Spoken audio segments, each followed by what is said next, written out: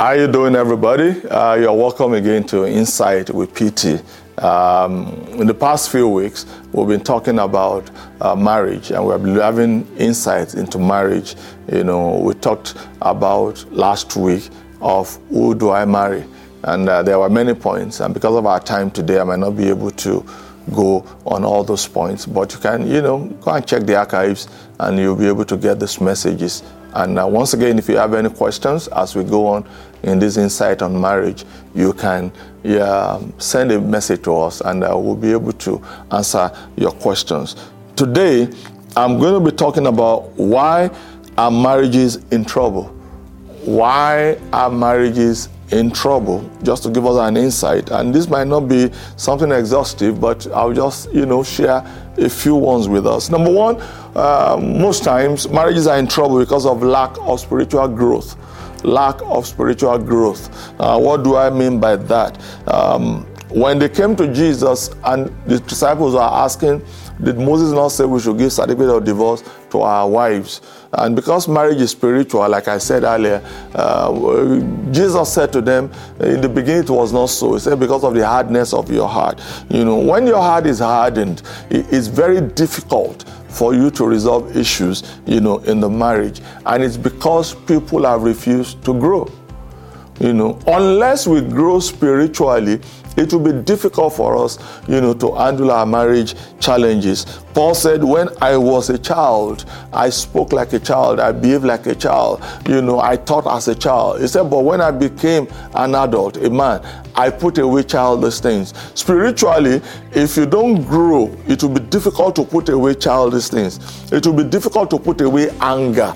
It will be difficult to put away your heart being hardened. It's because you have refused to grow spiritually. So my challenge to you who are listening today is that you must ensure that both you and your spouse, you grow spiritually. Find a Bible-believing church. Find people that will speak into your lives, that will model what a good marriage is, and copy those models, and you find yourself growing from there. Number two, why is my marriage in trouble? Because of loss in trust and in each other. Loss in trust and in each other. The Bible said that who can find a virtuous wife? For our worth is far above rubies. I want you to know that the bedrock of any relationship is trust. It's trust. We also call it intimacy. Even though when people refer to intimacy, they are talking about sex. But I'm saying intimacy goes beyond sex. Intimacy is people coming together, like someone said, intimacy.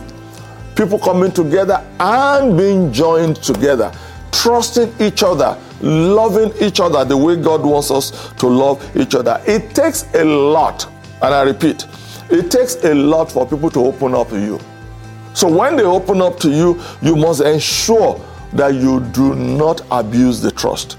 In marriage, once trust is broken, only God, and I repeat, only God can restore that marriage again. When people share secrets with you, most times when we think about trust, we think, it's because maybe the man stepped out or the woman stepped out. That's just a part of it, but that's not the totality. When someone when you are dating or in your relationship, when they share with you, there are major vulnerabilities in life. And in the course of disagreements, you use those vulnerabilities against them, you have broken trust. You have broken trust. When money is saved together and we say, this is what we are using the money for, and you went and you took out of the money and you didn't tell your partner about the money, you have broken trust. Something as simple as saying, can I get a loan from your spouse? And you got the loan and you felt, you are my wife anyway, why should I return the money? You are breaking trust. When you tell people that you will do things and you refuse to do it, I will get home at what time, and you don't get home, you have broken trust. And once trust is broken, this is the challenge. Can it be restored back? Yes, it can. But it's going to take a lot. It's going to take, at times, in some cases, ridiculous things to be able, to get your trust back. Trust is not something you demand from people. Trust is something that people give to you after many, many trials, and they have seen that this guy can be relied upon. So you don't demand trust and say, oh, I'm the husband, you must trust me. I'm the wife, you must trust. No. It doesn't work like that. So once you break trust, how do you rebuild back? You have to go to the ridiculous. What do I mean by that? You have to do things that your spouse will say to you, oh, come on, don't do that again. Just because you are, number one, you must apologize for breaking the trust. You must apologize. Number two, you must now begin to be more open. What do I mean by that? You that you broke trust, why are you putting a password on your iPad or on your phone? You get rid of it. By the way, who are you putting, who are you putting a password for at home? And that's the challenge. If people say they don't trust you, or you have broken trust, and you are not trying to cover your heels, as it were, then it means that you have not, you are not happy that you got caught. Not because you repented, it's because they caught you. So you are now trying to cover your tracks more and more. So please, you must be careful. Why? Proverbs 25:19 says, confidence in an unfaithful man in the time of trouble is like a bad tooth and a foot out of joint. I'm telling you, if you've ever had a toothache, you understand what I'm talking about. Or you sprained your ankle, you understand what I'm talking about. That's the same way with somebody who is not trustworthy. So let's be careful. Let's watch out for that. Number 3, why is my marriage in trouble? Because of unmet or unrealistic expectations. Once there is an unrealistic expectation, it's not unlikely that you'll be disappointed. What do I mean by that? At the time people are dating, there are so many things that you do, and you are doing it as if this is how it's going to be when we get married. It's a lie. It's a lie. You can't eat out every day. You can't eat out every day. So if you miss once in a while and you eat out every time you meet once in a while, you think it's going to be like that? No, unrealistic. Oh, baby, I don't know how to cook. Someone has to know how to cook. Because one way or the other, your parents will come to the home and your parents will not take it. That, you can order pizza for them, especially if they're from Africa. No African grandparent will you order pizza for and they will eat it.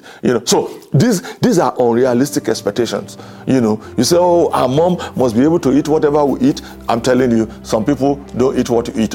So you have to know how to manage those things, because if you don't do that, then they come at you and you're saying, why are they coming at me? After all, I served them pizza. Okay. That's when we know that you really don't get it. You understand? So if you know you get it, you must be careful not to put yourself at a pedestal that is much higher than reality. Unrealistic expectation. It can create problems. If things are not properly defined in relationship, it can create problems, At times we have allowed the media, to set our expectations in marriage. Meanwhile, they are not there with you in that marriage or relationship. So don't allow the media to set expectations for you. Standard of living, sex, the way we treat ourselves. These are things that you must be careful about, because some people live in fantasies. They live their life in fantasies. So you have to be very careful. It's unrealistic. So when you get married and you now start to see the scales start dropping on your, from your eyes, and say, oh my goodness, this is not something that is sustainable. Thank you for watching and listening to Insight with PT, our weekly podcast streaming every week at the same time. Join us next week for the continuation of this program.